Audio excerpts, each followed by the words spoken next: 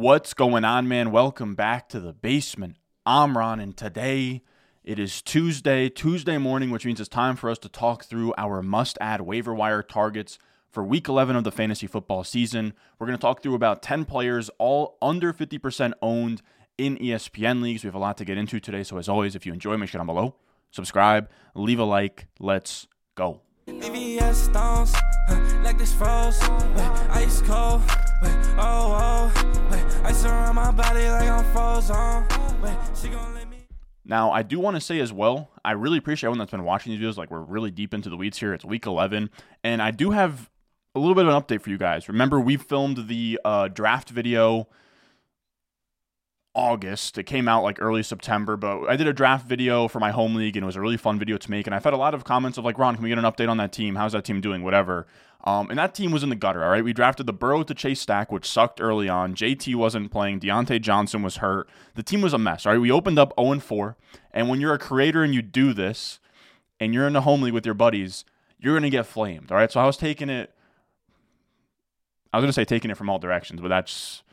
You get what I'm saying, right? Everyone was throwing mustard on my shirt, putting smut on my name. But we're back to 5-5. All right, we've climbed back to 500. We started out 1-5, and I just wanted to bring it up here because it's been in large part to these waiver wire videos, right? I got Devin Singletary off waivers, Trey McBride I got off waivers on this team, Roshan Johnson off waivers, Kyron Williams off waivers, Darrell Henderson off waivers, Logan Thomas off waivers, and a lot of these guys are going to my lineup and helping me out. So these videos, much as they are for you guys, they're also for me, and I just think it's cool to see, right? I didn't really make too many trades in this league. I tried to, but it's tough. As like someone that makes YouTube videos, not everyone in my league thinks that I'm trying to finesse them, which is fair, but we stayed in the pocket, we made good moves on waivers, and that's where we're at. So that is your home league draft update for that team. Things were looking rough for a second there, and that week 6 loss really stings, man. 121.6 would have beat, I think, 10 teams in the league, but I just went up against somebody who went crazy that given week. Now, when we talk about our waiver wire ads, I'll add timestamps so you guys can sort of just skip through that. We have Keaton Mitchell as our first must-add waiver wire target for Week 11. Keaton Mitchell, we talked about him last week, but I want to bring him up again. He's still just 23% rostered on ESPN, and to me, he's the poor man Devin Achane. We talked about it last week, but he's that same like 5'7", 5'8", buck 180, runs a 4.3. Poor man's though. Like, this is, he went to East Carolina, whereas Devin Achane was a 1,000-yard rusher in the SEC. East Carolina is not quite in that ballpark, but still, he looked great. He went off last week, but that was in a game where the Ravens won 37-3, so it was like kind of garbage time-ish. Comes out here after having 20 PPR points last week. He puts up 3 carries for 34 yards and a touchdown. He had 2 targets, 1 catch for 32 yards. He just makes big plays. He had 13.6 PPR points. He's still in kind of like a 3-way split with Justice Hill. But you can see, he is right now the highest PFF graded running back on PFF. Now, to be fair, we're talking about 15 snaps here, all right? That's a very, very, very small sample. But still, my 9 missed tackles forced to Devin Achane's 15 is actually pretty impressive. 4 runs of 10-plus yards on 12 attempts is also crazy. 2 touchdowns, also crazy there, like from far out. Like, these aren't even goal line carries. Keaton Mitchell is a guy, and he's not going to get goal line carries in this offense. That's 100% going to be Gus Edwards or Lamar Jackson, but he should get like 10 to 12 touches as he sort of earns this role, and that's going to be probably enough with this efficiency in this really good Baltimore Ravens offense. Now, you can also see, this is from the utilization report over on My Fantasy Life here. And you can see Keaton Mitchell goes from 17% of the snaps last week to 22%. You have Justice Hill go from 64% down to 26% of the snaps. I think we're going to see that Justice Hill number go almost all the way down. And if we see Keaton Mitchell, you see the LDD snaps, so that's like the third down and long snaps, and then the 2-minute drill snaps. So pretty much passing down situations. If we can see that go from, Justice Hill was at 70% and 100% this week. If we can see that switch to Keaton Mitchell, then we're really in business there. And it wouldn't shock me at all if he got there because, again, every time he touches the ball, he's electric. And I think that they're going to lean on him more and more as the year goes on. Now, our second must-add waiver wire target is going to be Ty Chandler. Now, I wish that I hammered this home a little bit harder last week. I don't even remember if we mentioned him last week. He was in the Patreon waiver wire article. We do this every single week. You can check it out if you'd like to. every morning before I record these videos, I write my waiver wire article for the Patreon where I go through like my top 15 running backs, top like 15 wide receivers, tight ends, quarterbacks, talk through how much fab I'm bidding on every single one of those guys with some notes and nuggets to go along with them. You can find patreon.com/RonStore in the description, in the comment section down below. But if not, I present to you Ty Chandler here. Alexander Madison gets hurt in this game where Ty Chandler gets 15 carries, 45 yards, and a touchdown. But shout out to Hayden Winks, the man, over at Underdog Fantasy. You can see here, this is a chart of just kind of showing the backfield snaps. And you can just see kind of what the pattern of usage is here. And Ty Chandler wasn't just pure handcuff here. Alexander Madison gets hurt right around that 45-minute mark, but before that, he's almost alternating drives with Alexander Madison. He gets the goal line carry. That's like the boxed Ty Chandler. He gets the goal line carry over Alexander Madison, which is huge. Like, he was a featured part of this offense before the injury. So he has, he's a very good handcuff. He has some flex upside if that first half usage sticks. And then any game where Alexander Madison goes down, Ty Chandler is going to be like a top 15 start in that game.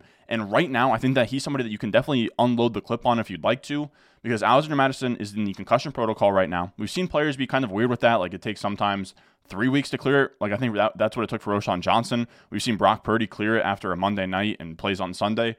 So it's tough to gauge, but I would say there's about a 50-50 chance Alexander Madison plays this week, which means there's a 50-50 chance that Ty Chandler is like a set-and-forget-it top 24 running back this week. They're also playing the Denver Broncos, who just let 33-year-old Latavius Murray go absolutely crazy on them. So the Denver Broncos, great matchup for Ty Chandler if Madison can't go.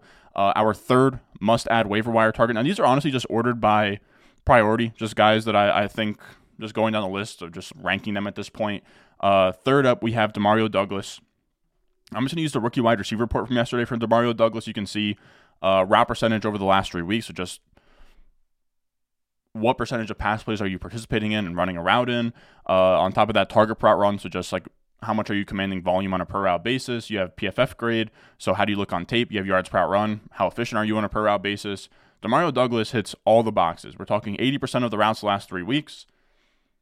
24% target per route run, that's amazing. Anything over 20% is fine. 1.9 at yards per route run is great. 2 is what I would call elite, so that's right on par. 77.1 PFF grade, also amazing. Demario Douglas, I don't know how he's still on waivers, but he shouldn't be. I will say the Patriots are on bye, so this isn't somebody you grab and then you start right away, but week 12 on, he's going to be someone that you can start as like a wide receiver 3 or flex play. In a game where the Patriots got killed by the Colts, he still had 9 targets, 6 catches, 84 yards for 14.4 PPR points, so that's nice. For Demario Douglas, like, that'll do. That's somebody you can put in your lineup on a weekly basis. Now, after that, we have Noah Brown, and I am legally obligated every time I bring up Noah Brown to tell you Noah Brown is a local legend around these parts in Jersey.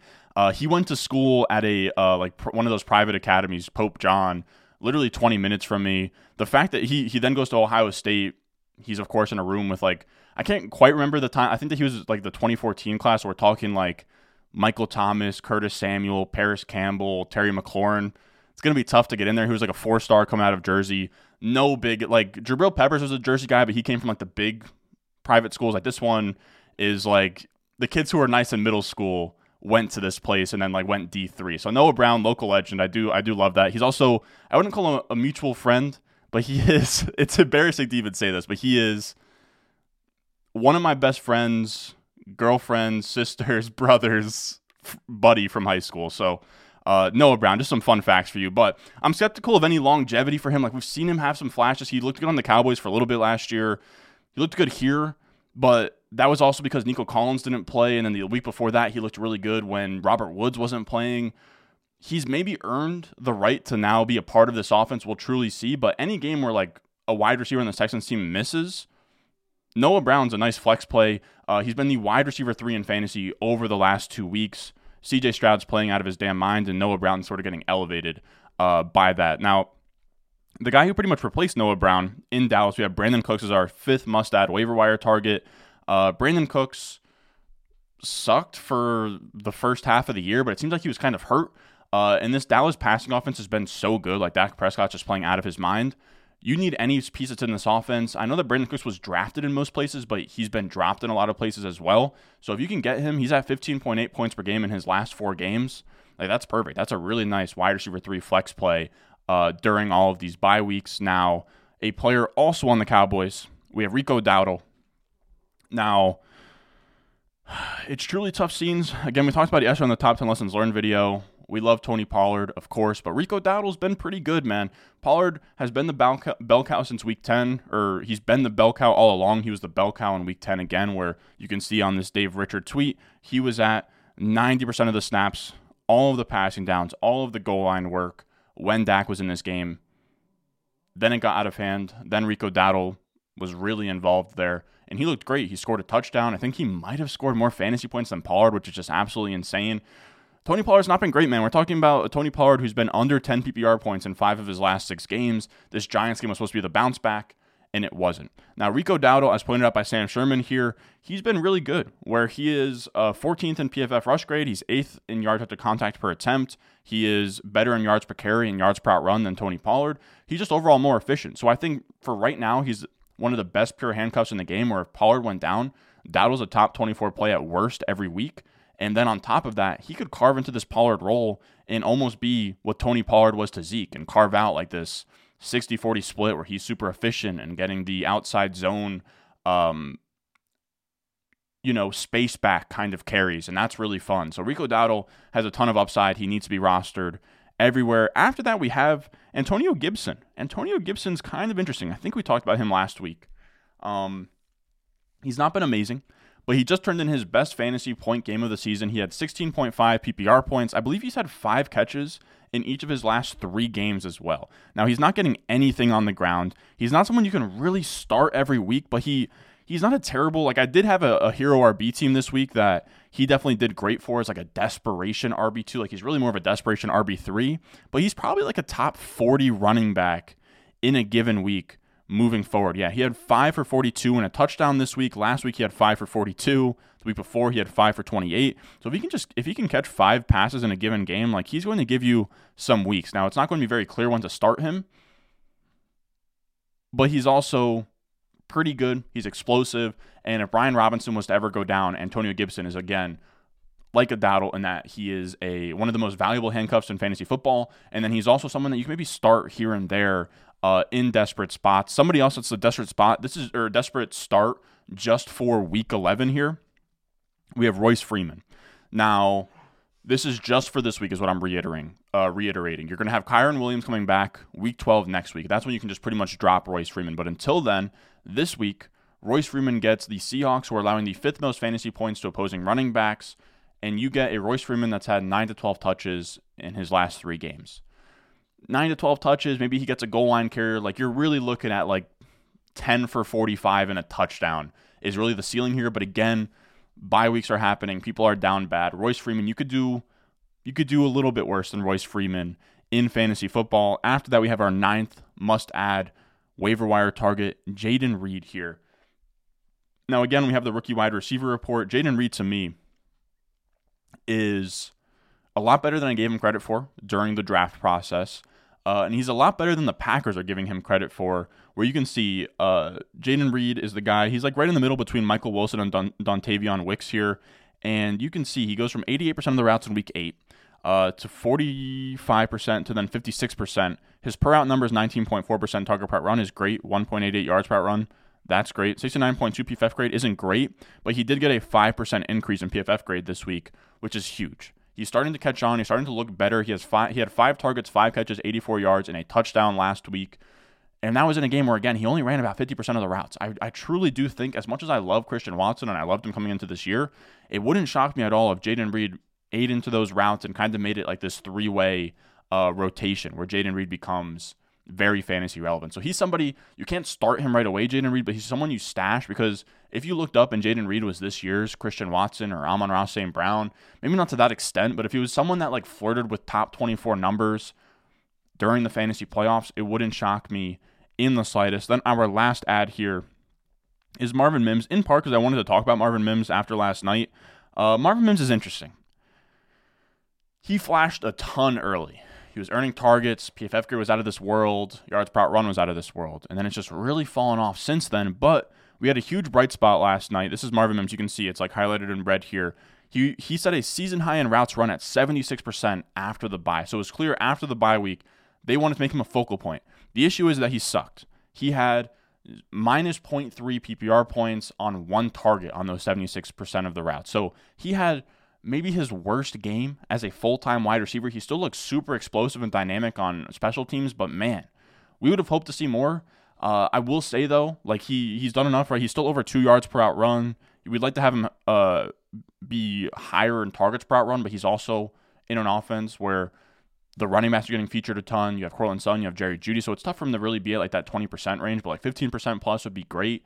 I do still have faith in Marvin Mims.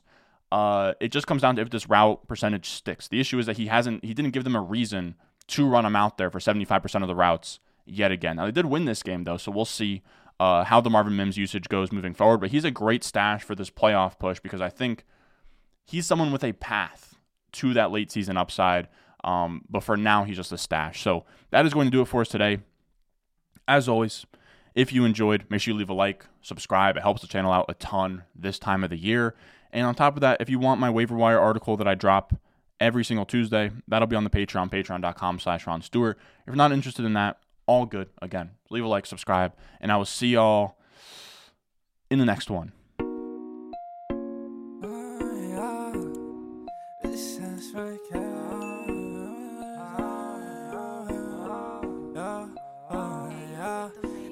Stones, like this froze, ice cold, oh, ice around my body like I'm